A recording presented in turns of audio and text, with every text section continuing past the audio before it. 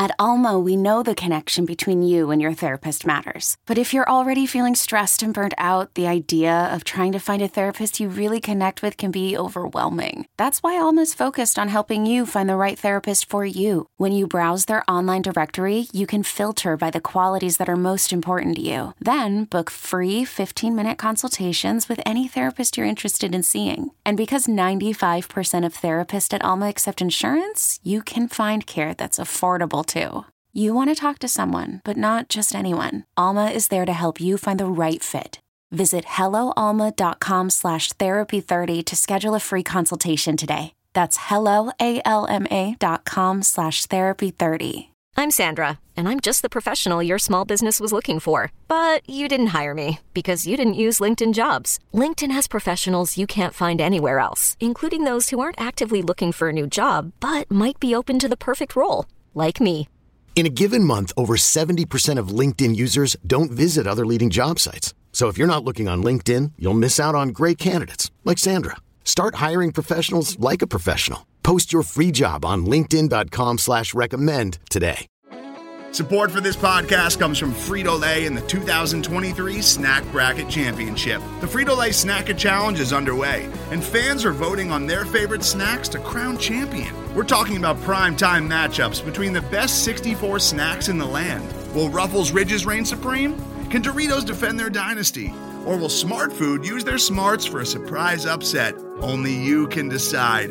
Get in on all the action for a chance to win up to $1,000 or a year's worth of snacks. Let your snacks be heard. Just go to fritolaysnacket.sbnation.com to vote and enter for a chance to win. No purchase necessary. Sweepstakes ends April 3rd, 2023. Void where prohibited. Year's worth of snacks awarded in the form of 52 coupons, each good for one bag of chips. See official rules at fritolaysnacket.sbnation.com. You sit at a desk. They sit at a desk. You have sales reports. They have book reports. You need supplies. They need supplies. Business is a lot like school. That's why your small business should take advantage of back-to-school deals at Staples. Now, Staples 1-inch 3-ring binders are $1.92. 1 subject notebooks are just 25 cents, and 2 pocket poly folders are just 35 cents each. Make back-to-school your business at Staples. In-store only while supplies last. Offer ends 9/1/18, limit 30. Blog Talk Radio. Hey guys, it's that time of week again, the Phinsider podcast time. It's been a week since the NFL draft, and it's time for us to start talking about all those picks. We also have the sad news of Junior Seau, as well as the New Orleans Saints penalties to cover tonight, so let's get started. Keith, how you doing? Awesome. How are you? I'm here. I'm tired today, but hey, it's podcast day. It's a good thing. James, you're also on the air. What's up? Same old. Just fighting through the week. Are you guys glad this is a 1-hour show instead of the 3-hour show like I am? I am. Yeah. That 3-hour show, it was awesome, but oh man, did it take a lot out of me. But let's, I guess we'll start off with the sad topic of the day, and Junior Seau, his poor family, teammates, friends, all trying to make sense of this whole situation. James and I were talking about it earlier, and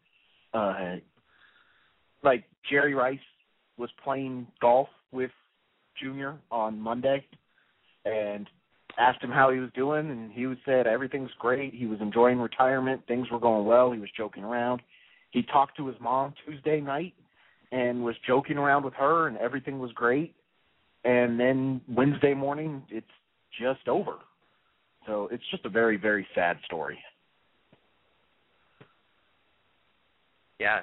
I've been so busy I haven't had enough time to read up on all the details, but I was absolutely shocked yesterday when I came across the wire that they had responded to a gunshot at his home.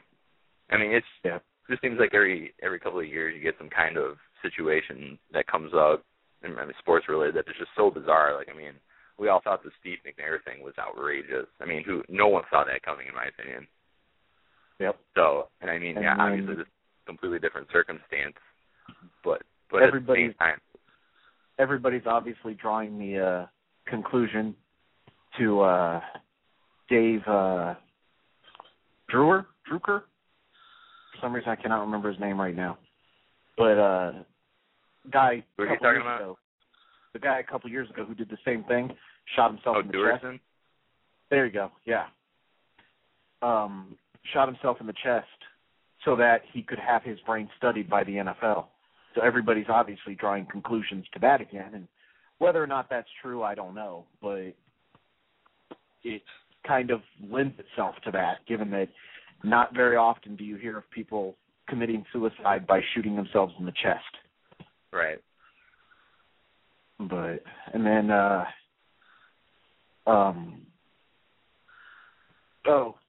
from this, and not to move on, not to make light of it or anything, but just from this, all the sports talk today has been focused on what this could mean for the NFL, because Seau has the recognition that families and mothers and fathers may start telling their kids they can't play football anymore. And it could be a very scary thing for the NFL if that starts to happen. Well, it's something that the NFL, I feel like, has been afraid of for as long as I can remember, and that's the human element. And then, until recently, when they really started to take on or put up the image that they were against concussions and everything, and it's like, there are people inside those uniforms and inside those masks and everything, and they suffer. Some of these guys suffer long after they're done. Didn't it come out recently that Dominic Raiola, the Lions center, is already all messed up? Yep. From his career, and he was saying it was worth it and everything, but you have to imagine 10, 15 years down the road when, he's seriously affected from his playing days, and he's unable to go about his life in a normal, everyday fashion. That's the problem. I can't imagine anyone being okay with that or signing on for it. One of the, semi-controversial comments right now is Kurt Warner, who he's come out, it may have even been yesterday, but I know as of this morning he was saying it, that he does not want his kids to play football. And some former players and current players say that he should keep that opinion to himself, that football's been good to him and everything he has in his life is because of football. And I heard it on the way home today. They were talking to him on the radio, and they raised that point to him. And he said, yeah, I know football's been good to me. I know I have football to thank for everything. I love the game of football. But as a father, I don't want my kids to be out there. I don't want to be sitting in the stands watching my kid get blasted in the head. And it's a great point. It's very valid. I don't know why somebody would tell him he shouldn't voice his opinion regardless of how he made his money. That seems, his opinion is just as valid as anyone else's. Yep. But it's funny because it's one of those situations where you shouldn't share your opinion, but I'm going to give you mine. Right. We tend to, it's easy to forget just how violent this game is, and I was actually reminded of it a few years ago, oddly enough, by watching, remember Any Given Sunday? Yeah. And then some of the scenes in that film, and I thought then we did a really good job of just showing how brutal things are on the field. Obviously not to the point where someone that next pick could be your last. You're not. We sit there and we watch games and we think, get up. You're fine and everything, but we have no idea what kind of toll all these hits have taken on any particular player's body. We have no idea. Yep. You're always one hit away from the end. Have you seen Earl Campbell? Have you seen Earl Campbell lately? That guy can't even get out of a wheelchair at this point. One hit, one concussion could end somebody's career and cripple them for life, whereas 100 could not affect somebody. It's different for every single person. Look at hockey, how long Sidney Crosby was out from one concussion. He missed almost an entire season because of one concussion. Yeah, that's another league really trying to cut down on their concussion problems. Yeah. Because unfortunately, not to turn concussions into a form of dollar signs, but when your best players are out, what are people paying to see there? People don't want to go to Penguins games just to watch, Evgeny Malkin. They want to play. They want to see him play with Sidney Crosby. Curtis Painter or Peyton Manning. Granted, it wasn't a concussion, but same thing. You want to see the stars. You don't want to see the scrubs that are the third or fourth string guys that are getting thrown in there because of injuries. No, you want to see the people who are put up on posters on walls and everything. There's no fathead of Curtis Painter. So, speaking of posters, did you see the story that the day before the draft was the day that Indy took down the giant poster of Peyton that's been up on the side of the stadium since they built the stadium? No, that doesn't surprise me. Don't even get me started on that. The team said that it was because a cherry picker happened to be driving by right then, and it could lift them up high enough to get it, and they happened to flag this cherry picker down and get it over there. It's like, right, exactly. Yeah. Or, I appreciate that explanation, and I totally buy it. But, okay, enough of the sad talk. Junior Seau, keep his family, friends in your thoughts and prayers. They need all the support they can get right now. But let's turn our attention to the future of the Miami Dolphins, because obviously we have a lot to talk about given the draft last week. Tannehill at the top. I'm sure we've talked Tannehill to death, but you guys got anything you want to add on Tannehill?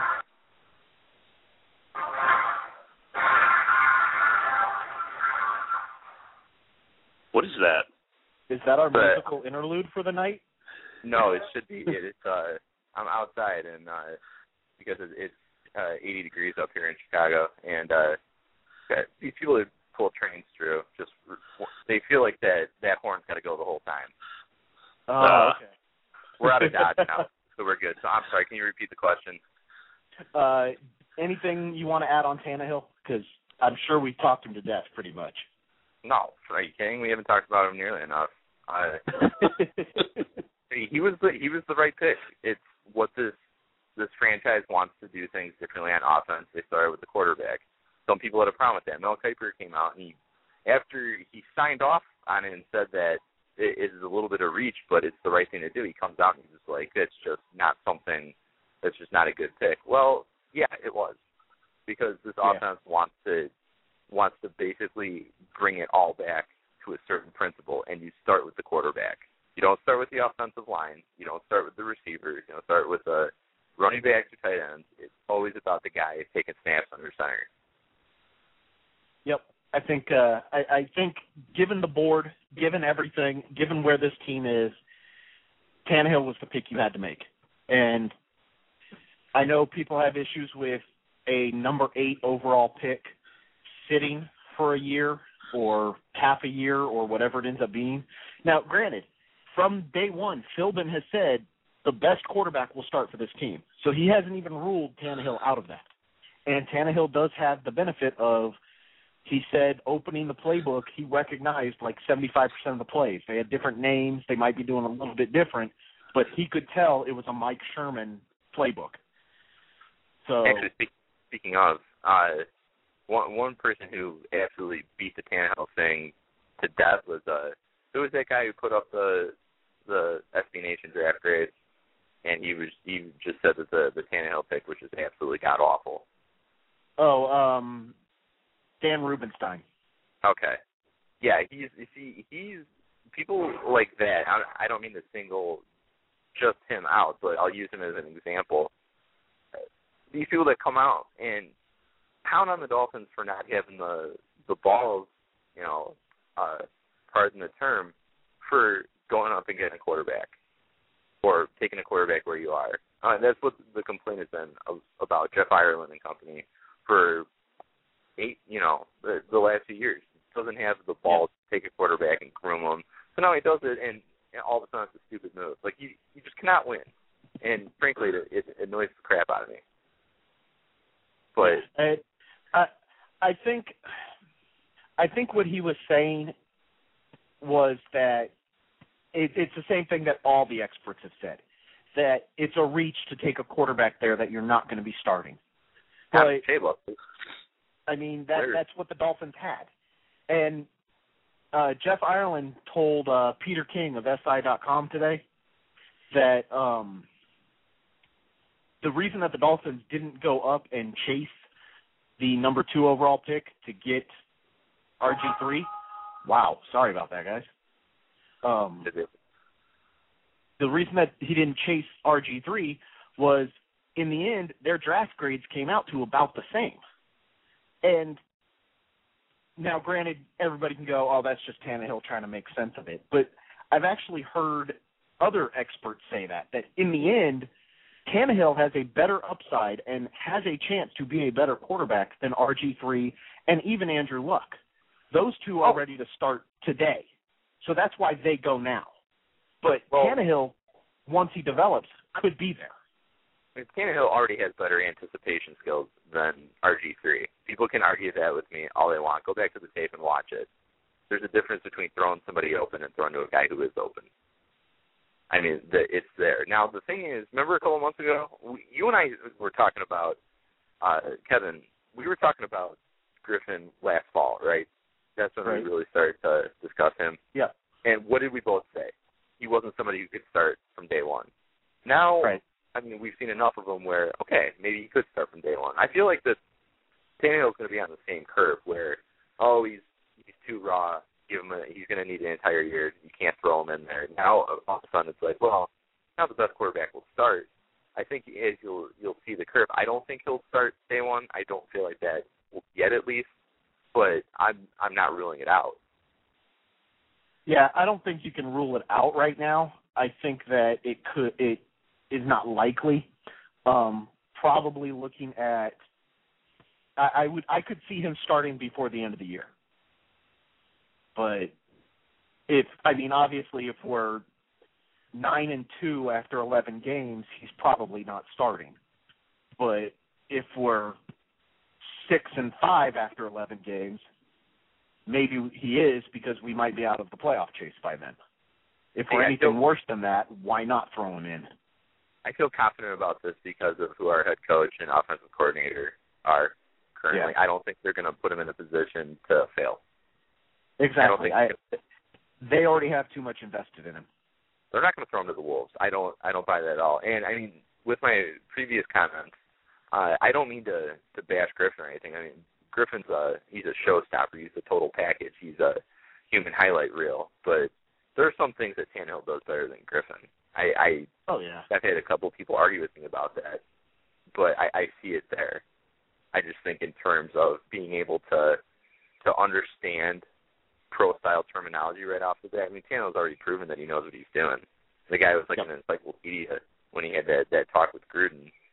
So he's clearly got the brain to do it. He's got the arm to do it. He's got the athleticism to do it. He's not running a 4.4 or anything. But the guy's upside is, we don't know what it is, but it's high.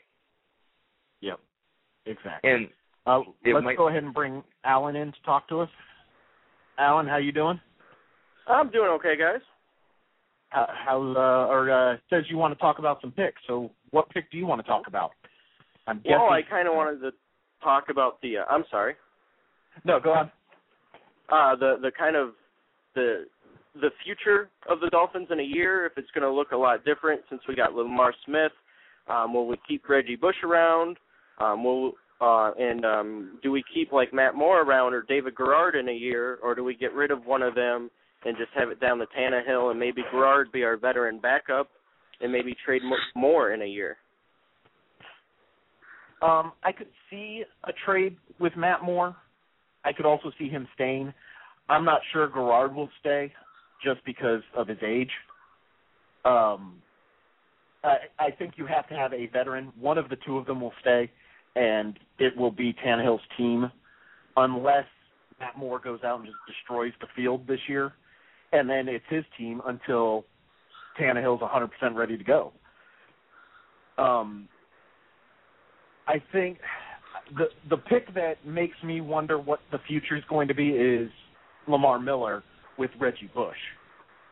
Does this mean that the team is bringing him in so that they can let Bush go when his contract's up?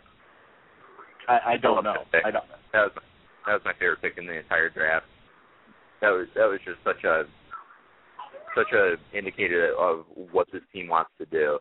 I mean, they want to get faster, and I mean, Lamar Miller is not a small guy. He's like 6 foot 215. Yeah. I mean, he's that's a quality size for a back, but of the fact that the important thing with to answer your question with the quarterback and the running back situations, we have options.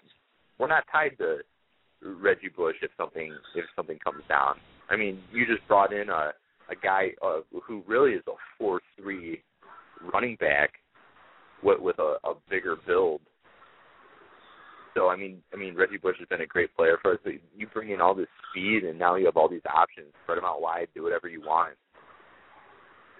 I mean, and the thing that we're forgetting in all of this is Daniel Thomas is still there too. So I think he'll be. I mean, he will be better this year, given the fact that he has a training camp, he has pro experience now, and hopefully his injuries are behind him. But I mean, he gives us a power back still right there too. Like our own Earth, Wind, and Fire or something, you know. that backfield. Did you just try to coin the nickname for them?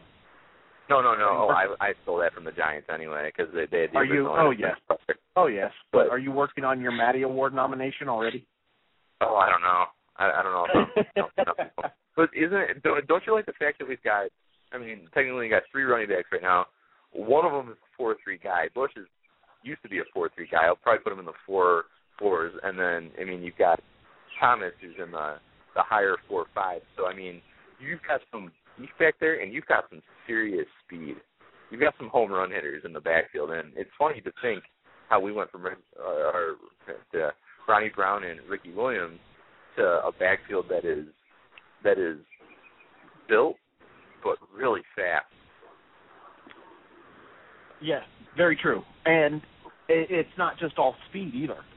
Because when you add in like Jerome Messam, who's freaking a giant at a tailback, and actually apparently can run, from what the local media has said, watching him in the first couple practices of camp, he's going to be a freaking monster too. So we're set on running backs with speed and power, whichever way we end up going. That Lamar Miller pick was outstanding. I really do. And I mean, James and I was in the third round the night before. I asked him, I was like, "Did Lamar Miller get picked, or am I hallucinating here?" Because I mean, I thought he was a first round guy. I remember watching him play at the U, and I was like, "Man, that guy could burn."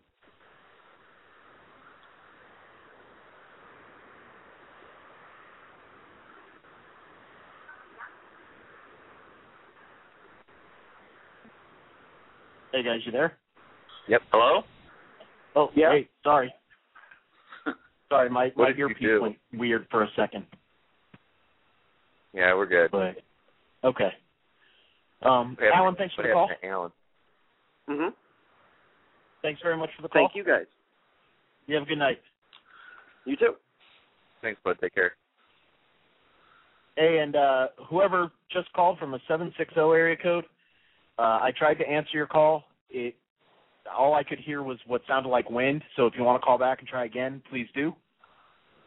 Okay, so after RT17, after Ryan Tannehill, no boy. I like RT17. Anyway, Jonathan Martin in the second round. What's your impression of that pick? My other favorite pick, I guess I would say, I love the quarterback pick, but Miller was like 1A, Martin to be 1B. We're going to a zone blocking scheme.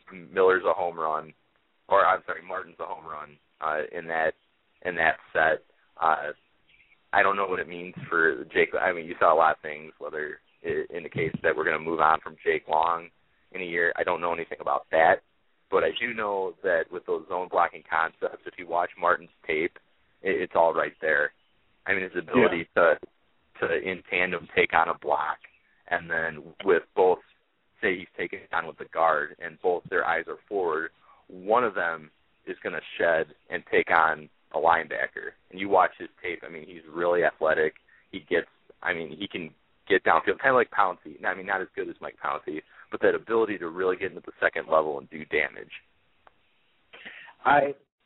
Way back when the whole mock draft started and we were just getting past the season and everything was starting to look like we were taking either Riley Reif or Jonathan Martin. If you remember, I was with Martin from the beginning. He was my. You were. I really liked Martin, and I don't know why.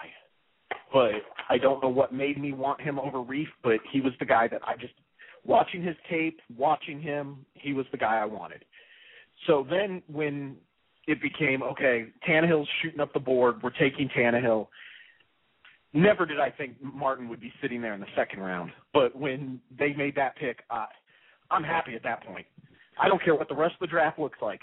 We got a quarterback, and we got the lineman that I thought we were going to take in the 8th overall pick. Mm-hmm. So it worked out beautifully for me, at least. Now, hopefully he proves something to me, and he's actually a decent pick. But I thought he was the best rock blocker in this draft, hands down. You and I have talked about that for months. I mean, you watch him. I mean, he is just a bulldozer when he gets into the open field. I think, and I was underwhelmed with his tape at left tackle because I felt like he struggled to really stand his man up. I felt like there are times on the left side where he wasn't winning at the point of contact, whereas I can see him getting up on the right side and in a zone blocking scheme. And, I mean, his athleticism, he's got brains. I mean, you can tell that he really knows how to read what's going on in the field. Awesome pick, and really a slam dunk for what Philbin and Sherman want to do with the offensive line.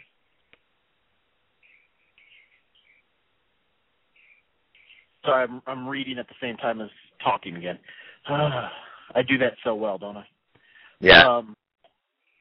I think, I haven't watched enough tape of Khalil simply because I knew we weren't taking Khalil. So I don't know him compared to Martin, but Martin, I'm happy with Martin. Oh, Martin is so much better of a run blocker. It's not even funny. I mean, Khalil, like I said, Martin struggled to really take guys on and win at the point of contact on the left side. That's where Khalil excels. I mean, right. You see, like when he was protecting Barkley last year, I mean, he's taken on any pass rusher in his path, and I mean, he gets under the guy and he just stands up. I mean, like we're used to seeing Jake Long play, where he really can get into a guy's path and just end him on that play. Khalil has that ability, but Khalil's not nearly as sound a run blocker as Martin is. I mean, you watch him get downfield, and I mean, there's really something to be said to be able to hit a moving target when you're getting into the second level and you're trying to open things up. I mean, you see, like, Martin's got the accuracy to do that. I mean, like, he's flush. He's flush on contact, and I thought that Khalil struggled with that at times. Shinhead, there's just something wrong with you. I'm not even going to talk about the comments, but if you want to read them, go over to the site and read the page. Okay. So, Olivier Vernon in the third round, the first of the 2 third-round picks.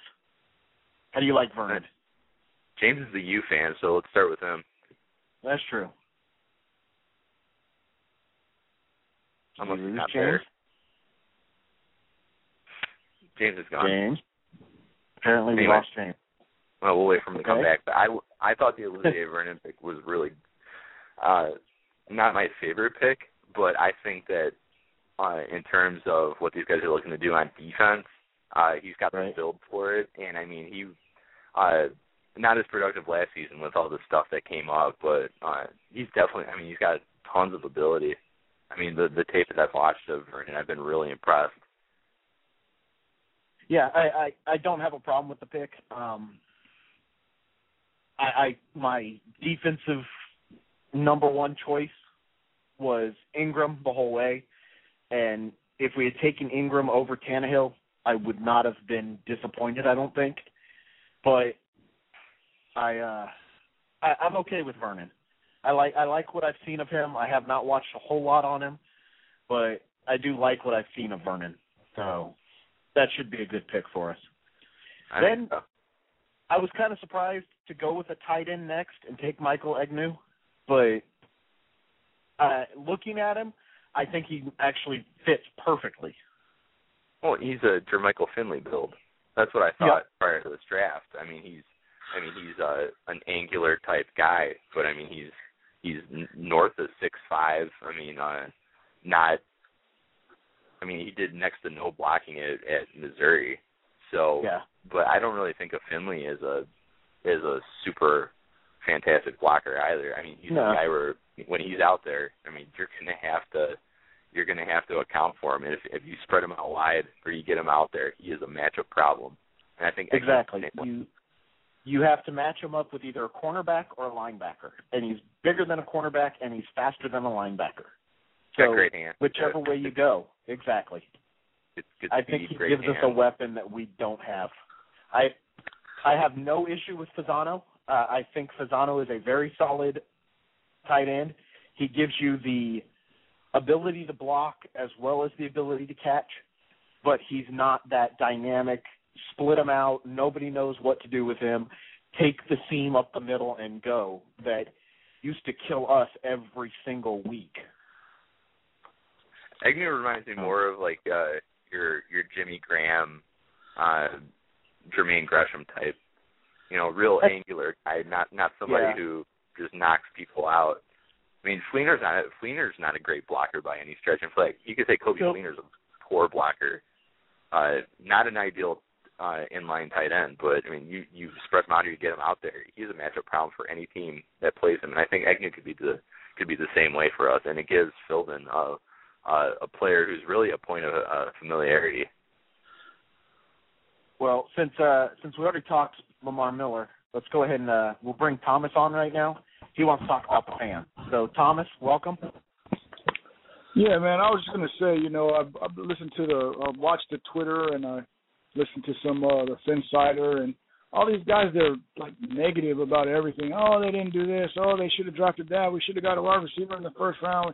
And they don't realize that these guys, you know, they're professional coaches and general managers, and the draft and the, free agency doesn't always go the way you want it, but you got to have faith in your team, man. And if you're a fan, you know, the negativity doesn't help anybody. You know what I'm saying? It doesn't help you. It doesn't help the team. It doesn't help anything.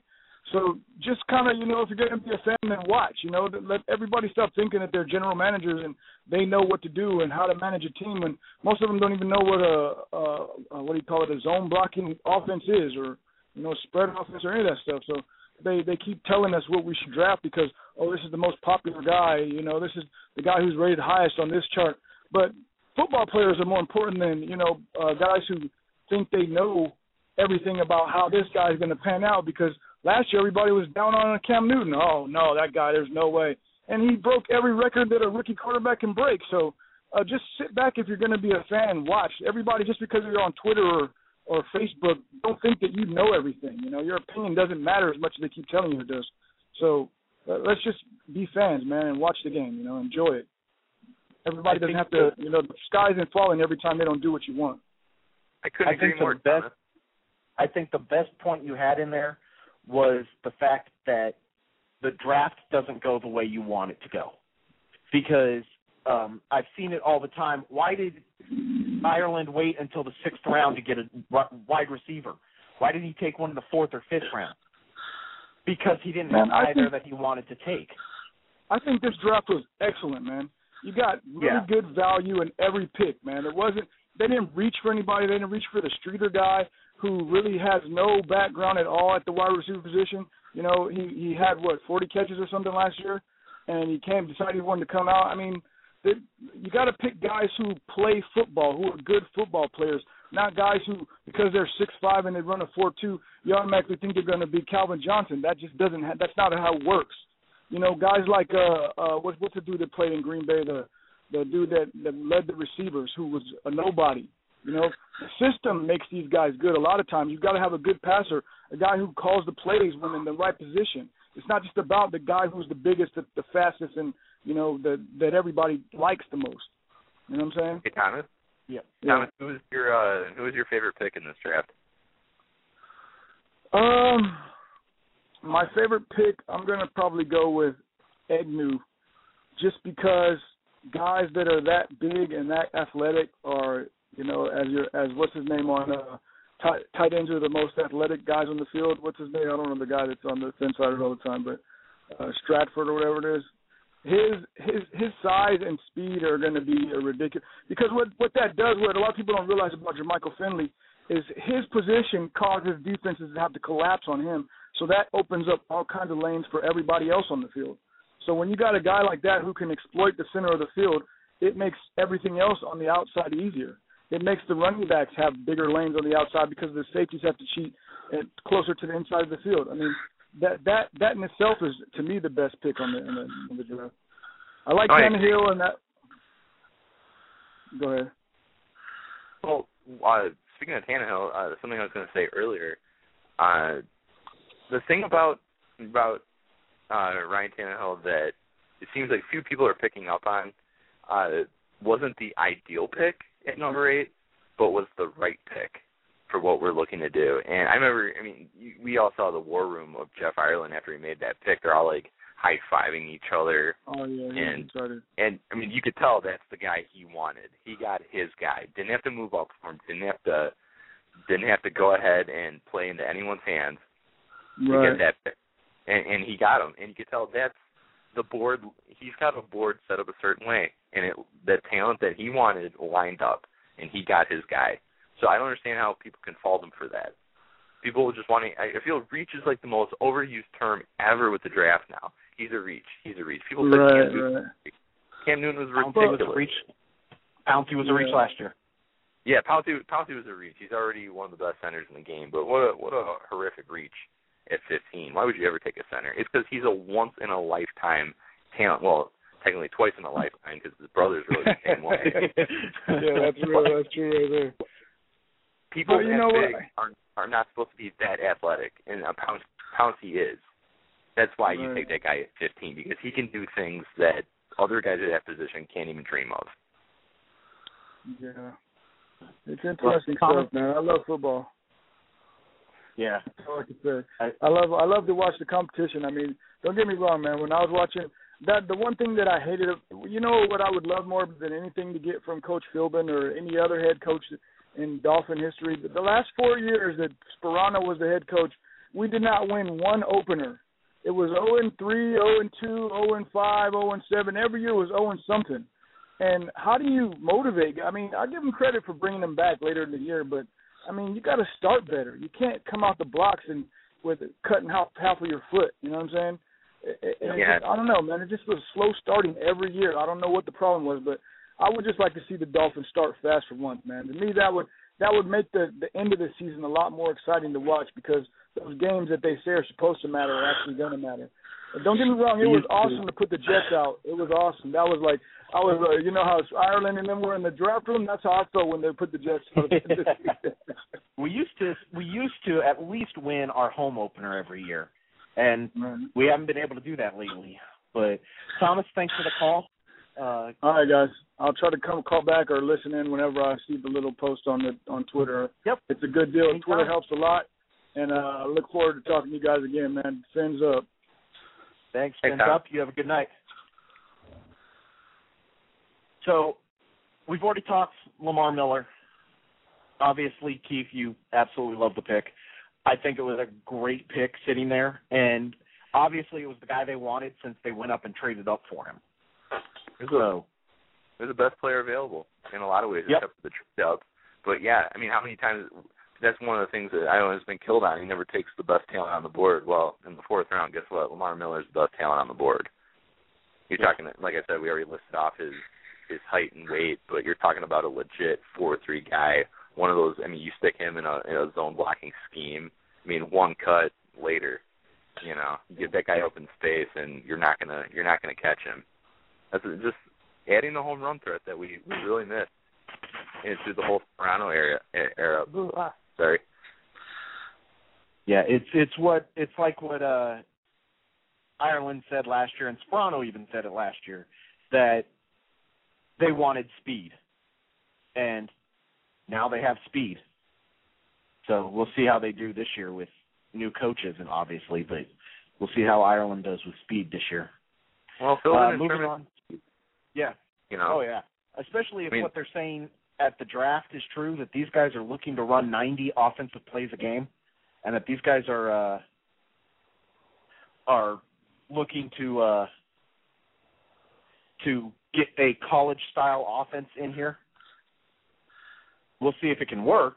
I mean, I kind of fear the old ball coach fun and gun, but I don't think that's where they'll go. But I think they'll go fast tempo, no huddle, let's get moving type thing. Well, isn't that what the fans have been complaining about forever, that our offense was cutting edge enough? And it wasn't. I mean, don't get me wrong, but when I think about cutting edge offense at the college level, I think about Oregon. Yep. Oregon's the kind of team where, I mean, it is just like, I mean, it is a slit your throat type of offense where, I mean, like, they are fast and they're in your face, and, I mean, they can score from anywhere on the field. Yeah. Oh, yeah.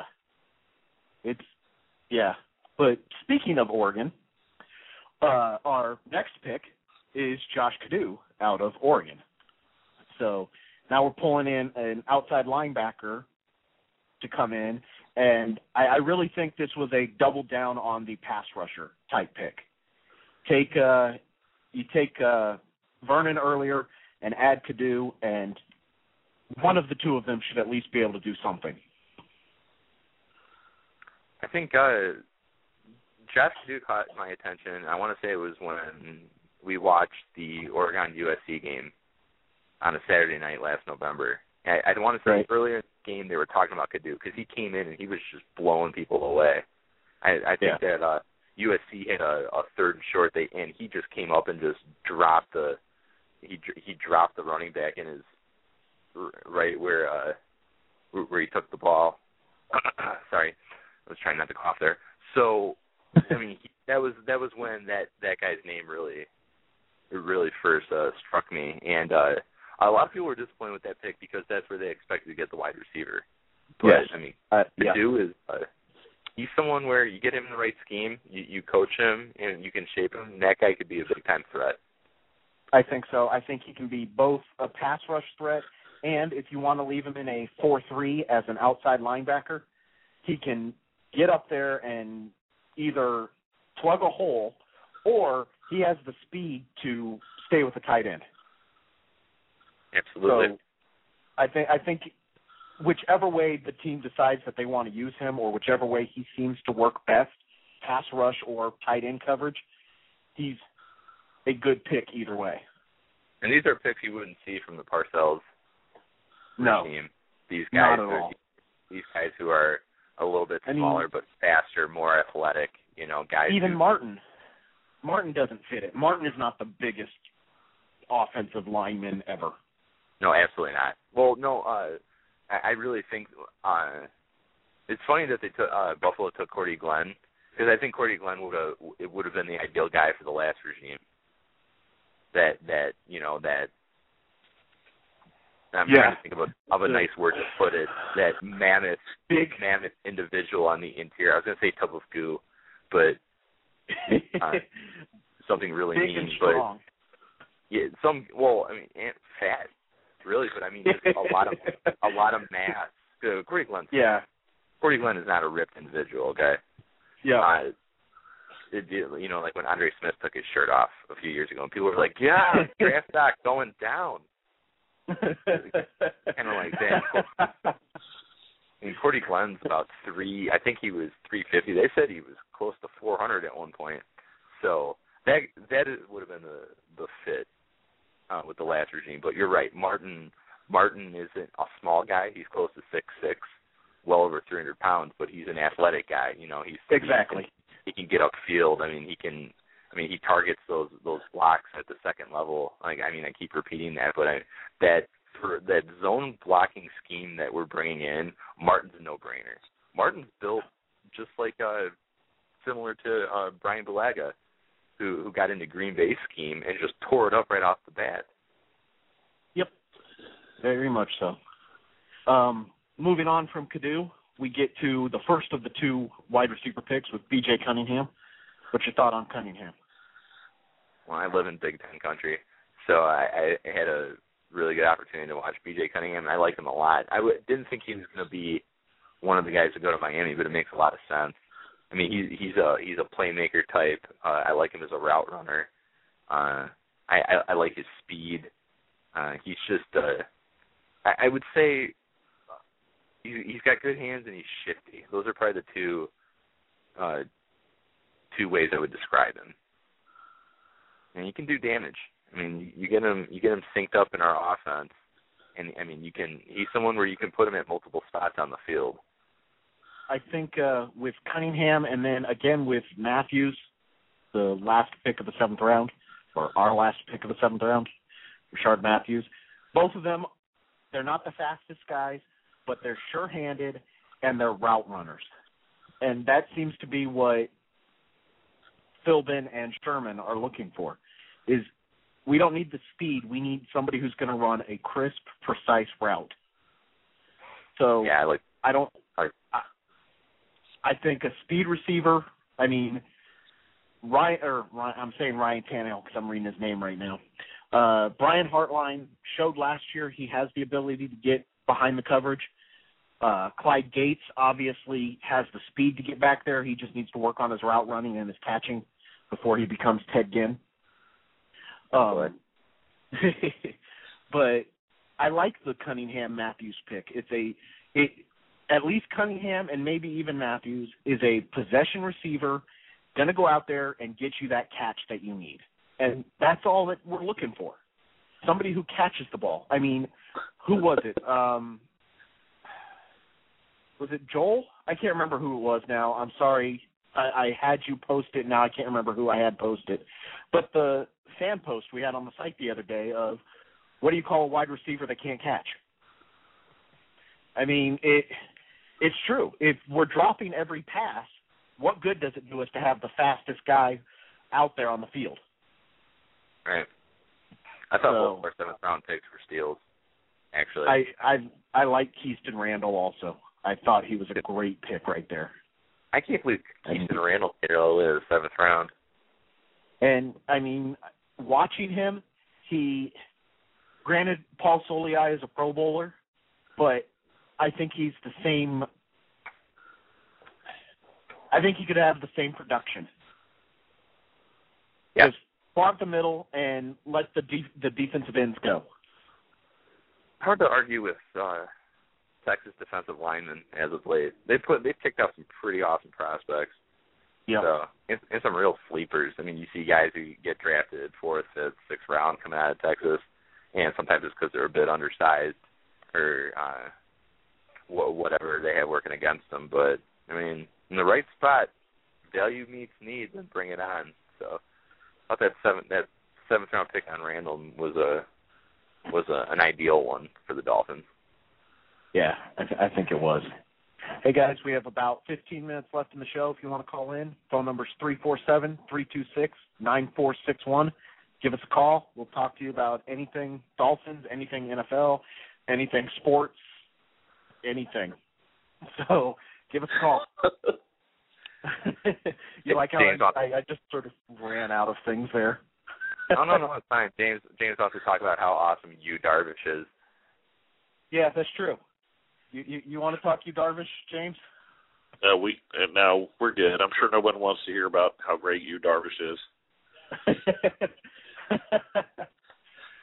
But he's 4-0 with a 1.04 ERA other than that first inning, right? Yeah, the first inning he gave up 4 runs. And he didn't look so great right off the bat. I think you sent me a text on that. Yeah. And from that point on, he's looking good. Yeah, he's looked great. So I say give him a couple years, and he'll be a certified ace. I got something we can talk about. Something that's been on my mind the last hour or so. Did you see the latest Bill Simmons article? I have not. No. Heat fans aren't going to like this, but he comes up with teams that he calls them asterisk teams that won championships because something else happened. So he has. Right. I mean, he brings this up because Derrick Rose tearing his ACL, so he already said that this could be an asterisk year. I mean, some team cruises just because, you just had the number one seed pretty much submarined right out of the joint in one fell swoop. Some of the teams on this list I thought were intriguing. He talks about the '89 Pistons pretty much getting a Lakers team that was just falling apart. Like Magic Johnson pulled his hammy in Game 2, and he's pretty much worthless. Yeah. Kareem was pretty much a ghost at that point. So I thought it was. Like I said, Heat fans are going to like that because they're way high up on that list. The 2006 team, but 2002 Lakers were on there because of the Game 6 with Sacramento, which I'm in absolute agreement with. Sorry for Lakers fans out there, but that was an absolute travesty. The Earl agrees with you that was a good Simmons article. Thank you, Earl. Why don't you call in and talk about it? But I will say, to jump back to the Dolphins, I'm looking at the undrafted free agents we have coming in. I love the fact that they grabbed Jeff Fuller, the Texas A&M wide receiver. Even if he just sits on the practice squad, that gives Tannehill somebody he knows, somebody to throw to. Let him develop while Tannehill's developing, and you're good to go. The talent I really like that pickup. The talent's absolutely there. He was a top 32 draft watch guy last summer when ESPN or Scout Inc. or whatever their name is this week, when they put out that list in the beginning of August. Fuller was on there. Yeah. But actually Fuller was right next to Tannehill. And obviously he had a pretty down season, but the talent is there. He's a big guy. He's 6'4". I forget what his weight is, like in the 220 range, 215. He's gonna have to be coached up, but I think we got the right guys in place to do that. I'm all about it, bringing in these fringe type guys who bring a lot to the table, but are missing. Why not? They're looking for. What's it gonna hurt? Absolutely. But I do. I like that pick. I think that'll work out well for the Dolphins. So, speaking of undrafted free agents, I'm going to throw this out there because I think it could do us some good simply because of what it is.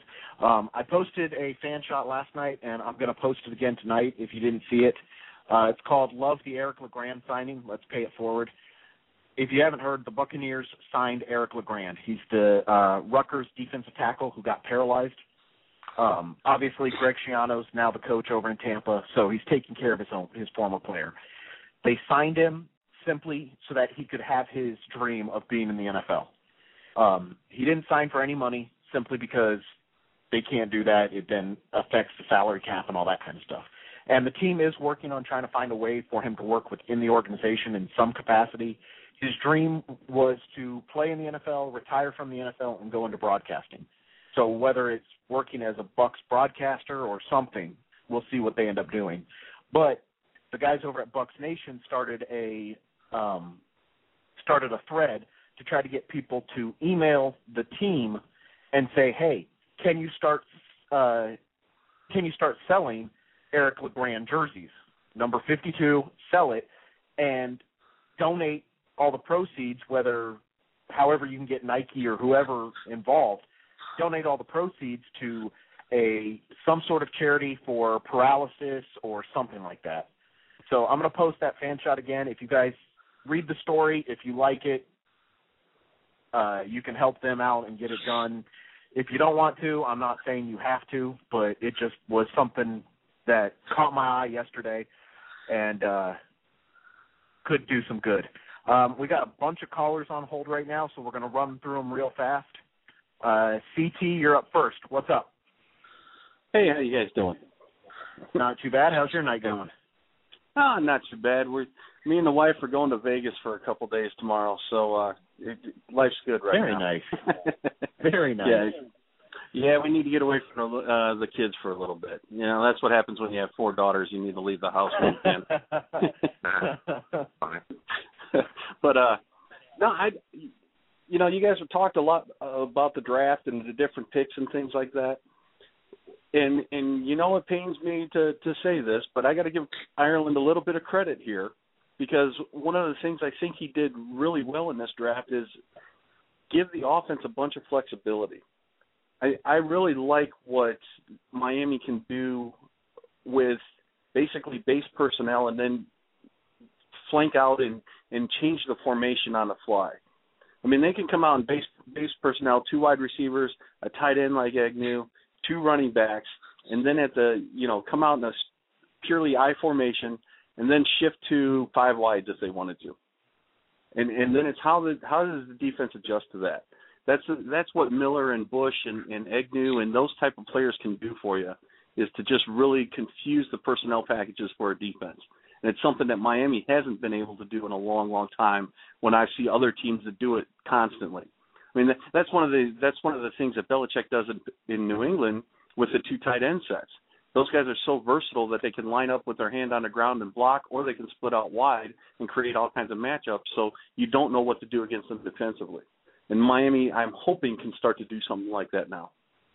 I think you're going to see a lot of that with the new regime in place. I think that you brought up the term flexibility, and that's absolutely what it is. I mean, you want to be able to shift anything and be able to create a threat right on the fly.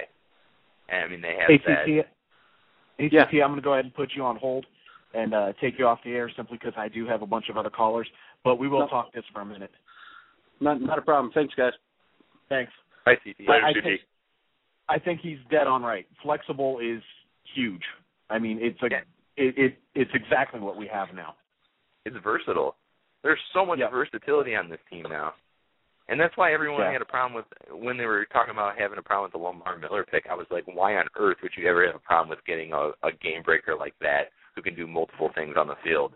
Can you imagine the looks you're going to see on the faces of opposing defensive coordinators when Miller's there, and if we spread them out wide, who has to go cover that speed now? Are you going to put a linebacker on him? Yeah, I don't know. That's a problem. Yep. And can you imagine a backfield with Bush and Miller in it? I mean, one of them splits right, the other one splits left. What are you going to do? Exactly. Yeah. But, okay, let's go ahead and get Brian. How are you? Hey, how are you guys doing tonight? Not too bad. What's up? Not much. I'm actually, ecstatic about the Tannehill pick. The one thing I've been trying to, look online and do some research, and I guess the easy answer would be that Mike Sherman is going to be the one that grooms him. But it almost sounds to me, just everything that I've heard, that Zach Taylor is going to be the one that's basically tied to his hip. But he has no real quarterback coaching experience. He was the tight end coach at A&M, I believe. I think it's going to be both. When he came here, Sherman said he was going to have the quarterback coach responsibilities. So I think that in the long run, it's going to be Sherman. See, that's what I've been trying to find out. And so that's what I've been trying to research is, online and stuff. I haven't really been able to find much at all on Sherman, to be honest. I mean, I even looked at his bio and stuff, and I was trying to see if he had a background in grooming quarterbacks. I mean, I know he's had quarterbacks, but how big of a part did he have in developing them? I think Philbin's the quarterback guru. I'm sorry, what was that? I think you're right. Go on, Keith. I think in terms of being able to develop a quarterback, I think that's absolutely Philbin's game. I think that he's going to be the grand poobah when it comes to developing Tannehill. But I also agree. Oh yeah, you see time and time again they talk about. I mean, it's no granted, he had a lot of talent to work with in Green Bay, but look what he did. He changed Aaron Rodgers' throwing motion. You look at how he threw the ball at Cal, the Jeff Tedford thing of holding the ball up high, and his release was dead over the top. And then Philbin gets his hooks in him and gets him to alter it a little bit, bring it out a little more to the side to change that release point and get it out a little quicker. That's Philbin's doing right there. Same with Matt Flynn. So do you think that Philbin downplayed how much he was part of progressing Aaron Rodgers? Because he gave all credit to their now offensive coordinator, I forgot his name, that used to be the quarterback's coach. He said he really had nothing to do with it. He was more about developing the scheme that played to his strengths. Yeah, I think you're talking about Tom Clemens is the guy who's in there now. But, yeah, he's absolutely – I've read time and time again, and there's tons of proof out there that he was the one that really tied up Aaron Rodgers. Obviously, that wasn't the only thing that made Aaron Rodgers great. Aaron Rodgers has so much going for him, but he's the guy. He gets a hold of a talented prospect like that, and he's like, okay, we're going to alter your release point a little bit so you can get the ball out quicker. But I agree that I think, you heard Ireland and Philbin and Sherman all speak really highly of Zach Taylor. Right. I think I think that in a way he is going to be Tannehill's chauffeur. I think he's married to Mike Sherman's daughter, I believe, if I'm not mistaken. Yeah, that helps. Yes. I think so. I think he's his son-in-law, yeah. Yeah, if I'm not mistaken, yeah. But yeah, that was my real concern was you're drafting what is the franchise quarterback. I just hope you have the right people around to develop him and get him prepared and get him, to the level he can play at. Yeah, I have no concern about that. I absolutely think we have the right guys in place to shape Tannehill, bring him along, and make him a killer. Oh, that's good. That's good to hear. Well, sounds good to me. Thanks for calling in, Brian. All right, thanks a lot, guys. You have a good night. Take care. All righty. One thing talking there, I'm going to go ahead and bring Duke in. Duke, how are you? Howdy, y'all. Howdy. But that was for Dave. One thing talking about that, I really do think Philbin downplayed what he'll do. I think that Sherman will do a lot for Tannehill just because they have that connection already, Tannehill and Sherman, and obviously Taylor also. But one thing I read today was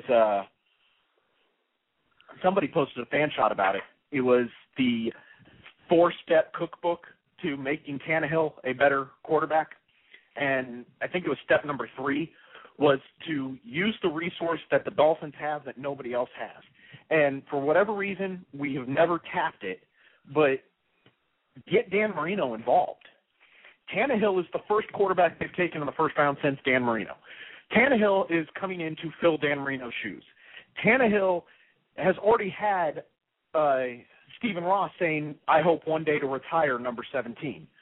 So why not use the one quarterback that knows how to deal with that pressure to help out Tannehill? Yeah, it's got to be in play at some point, you'd hope. It takes two in this instance. Yeah, I think somehow they've got to get Marino involved in this. Whether it's, even if it's just talking to him and, even over the telephone, but just why not? No other team has Dan Marino in their pocket. The Miami Dolphins do. Absolutely. But okay, Chris, sorry. What was on your mind? I think I kind of covered this a little bit, and it kind of goes back to what CT was talking about. But I think if you look at this draft and you look at last draft, you can tell a marked difference between the draft philosophies of Jeff Ireland and the draft philosophies of Bill Parcells. And this draft did not at all look like something that Bill Parcells would have done. And last draft kind of, I don't think Parcells would have drafted Gates or Clay or people like that. And so I think when people want to put down on Jeff Ireland a lot and say, oh, well, we haven't been good for the past 4 years, I think when you look at the last 2 drafts that were purely his, you can say, hey, you know what? maybe the reason we were so bad the years before that was probably because Bill Parcells was more in charge, and you can kind of see that now with these two drafts. I think you're right. I think Parcells was very much in the I know what I'm doing type of mentality, so it didn't really matter what anybody else said. Now, did he take input from Ireland as a scout and as his GM? I'm sure he did, and he took it from Tony also, from Sperano. But in the end, Parcells knows what works for football. And he said it on ESPN a couple times lately that, hey, and there was a tweet about it that he told friends this, that maybe the game has passed him by, that it's not the same game he knew. Yeah, so maybe he does start to realize that he didn't do in Miami what he did in New York. But I think that you're right. I think that the picks that Ireland is making, obviously, one, he's talking to the coaches and trying to fit their scheme. And two, he's making the picks that he thinks, not the picks that Parcells thinks. I mean, he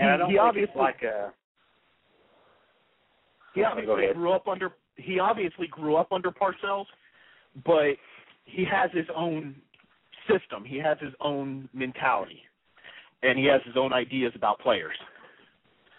And I personally think he did a great job in this draft. I like every one of the picks, really. I was kind of iffy about the Vernon pick. I didn't know that much about him, and things I'd read about him seemed like he was kind of one of those, maybe he didn't put forth a lot of effort kind of players. But everything I've read so far, it seems like that. Like he said, if our board was right, we'd crush this draft. And it's all going to hinge on Tannehill anyway. I mean, Tannehill doesn't really matter how good everybody else is. And one more thing, going back to what we talked about last Thursday night with things with the other Chris from New Jersey, one of the things that people I think are kind of maybe overlooking with this the Tannehill pick is we've got at least 3 years now before we even have to think about a quarterback again. So we have 3 years worth of draft that we can load up on talent at other positions, wide receiver, pass rusher, defensive line, whatever. So if Tannehill doesn't work out in 3 years from now, we could have a loaded team that just needs a quarterback. And if there's another great prospect, we can use draft picks to move up. So maybe we can. That's something we don't have to worry about now. In the past few years, it's been we need a quarterback. We need a quarterback. Well, now we've got 3 years where we don't have to worry about that. Yeah. Keith and I talked about that recently, and I know, Keith, you just posted that in a story today, wasn't it? Wasn't that story today? Oh, yeah. About it was just like what we need in 2013. Yeah, I think that our secondary and receiver are going to be the big points of interest next year. And I mean, they could be fine. We don't even know what Coyle will do with the defense we have in place. I mean, you could see Sean Smith play better. You could see a lot of consistency out of the safeties. I don't know, but if it becomes a problem, that's an area I'd expect us to go after next year. To be safety, really looking to keep up the back end of the defense. Yep, but I think that's huge. Is that at least for 3 years, whether or not Tannehill turns out, for 3 years we don't have a question. We have our quarterback. Now, if he doesn't pan out and we have to go after somebody else in 3 years, okay, got it. But for at least 3 years, we're not going into a draft for the first time in forever looking for a quarterback. Right, absolutely. So, I mean, how can you fault that? That alone is worth something. That's how championship teams are built nowadays. But we'll see how that goes. Excuse me, sorry. I was going to say something else about the draft, going into the draft. Oh, I'm a firm believer, and I know I've talked to at least you, Keith, probably both you and James, about this before. I'm a firm believer in you draft a quarterback every year. Because, I mean, at the minimum, that gives you a backup for when Peyton Manning has neck surgery. So next year, I mean, obviously it won't be a first or second round quarterback next year, but fourth, fifth round, you're looking for a quarterback because you need depth. And you never know that one time that you pick that 6th-round quarterback and Drew Bledsoe goes down and you put in Tom Brady and suddenly years later you have a Hall of Famer. You never know when that's going to happen. You hit lightning in a bottle once. So Tannehill gives you some breathing room now, and let's see what the draft next year can bring us. I can't believe we're talking about the draft next year already. Yeah. Hold on. But let's get through this season, please. Let's just get to the season. But if you guys didn't see it, I posted the mini camp and OTA schedule. So that's out now. So we're starting to get somewhere. We're getting closer to football. The rookies and 1-year veterans who have 3 games or less on the roster will be in Miami this weekend. So should be nice. Get our first look at Tannehill. Yeah. But you guys have anything last minute that you want to bring up? No, I think we went a little over our hour. Yeah, I was going to say, I love the fact that we managed to trim it down considerably. But it's not 3 hours. That's a good thing. No, right, of course. But I don't know if you guys watched it, but I was in sports heaven last night.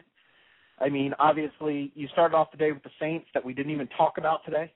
The Saints punishments coming out. Then you went through the Junior Seau story, which James is actually the one that keyed me onto that. He texted me in the middle of the day and said, "Hey, did you hear Junior Seau died?" And I went, "Wait, what?" Because in my office I have ESPN, and ESPN didn't catch on to it for like 3 hours. Sorry about that. Gosh. Please ignore R2D2. Then after that, I got home. I was watching the Spurs game because between Orlando and San Antonio, those are my 2 basketball teams. So forget the Mavericks. So I start watching the Spurs game, and that becomes the blowout that it became. So I flipped over to the Rangers-Capitals hockey game. Stayed up watching all 3 overtimes that was. Getting ready to go to bed now, and I'm like, okay, I'm going to flip over to ESPN and just see what's going on. I flip it to ESPN2, and it's Baseball Tonight, and they go like 30 seconds after I get on the channel, they go, and we're going to go to live coverage of Jared Weaver trying to have a no-hitter. So I watched the last 2 innings of that, and I'm like, are you kidding me? This is such an awesome day. Now, granted, the Junior Seau part wasn't quite so awesome. But it was great. I didn't get to bed till way too late, but that's okay. So, guys, thank you for listening. Everybody who called in, thank you for calling in. If you were trying to call in and for some reason the system kept dumping you, I apologize. Try again next week. We'll be back on the air next Thursday. You guys, thank you for taking part. All my co-hosts and Duke for calling in here at the end. Thanks very much. Another week. We'll get to talk about some practice next week, so that'll be good. And last thing is a gun rack. A gun rack. I don't even own a gun, let alone the many guns that would necessitate an entire rack. What am I going to do with a gun rack? I keep waiting for you to do thanks. I'd like to play.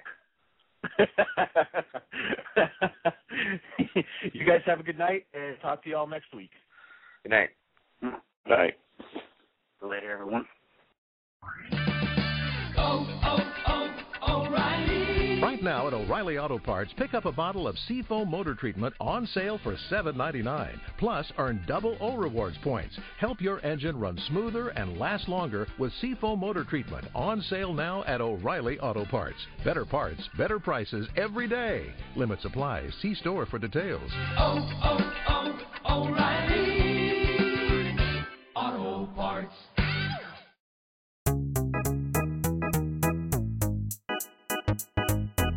Hey, I'm Anil Dash, and I'm the host of a new show called Function from the Vox Media Podcast Network and Glitch. This season, we're talking with experts about why our voting machines are so bad and how that might hurt our elections. We'll also talk with an animator to find out how popular dances from the real world end up in video games. And we're going to tackle the biggest question in tech. Why do so many celebrities use screenshots from that Apple Notes app to make their public apologies when they screw up? You can find new episodes of Function every Monday on Apple Podcasts, Stitcher, or wherever you listen to podcasts. And thanks to Microsoft Azure for sponsoring Function. Today's episode is brought to you by Cars.com. With over 2 million vehicles and 50,000 more added every day, Cars.com will match you with the perfect car for you, your budget, your life, your style. And if you're ready to say goodbye to your current car, Cars.com will get you an instant offer to cash it in. Just start by entering your license plate and get matched with a local dealer who will write you the check. So whether you're looking to buy or sell, just go to Cars.com. It's magical. Hello, I'm Nilay Patel, the editor-in-chief of The Verge and host of Decoder, a business podcast where I interview CEOs about big ideas, the problems that come from those ideas, and how they make decisions.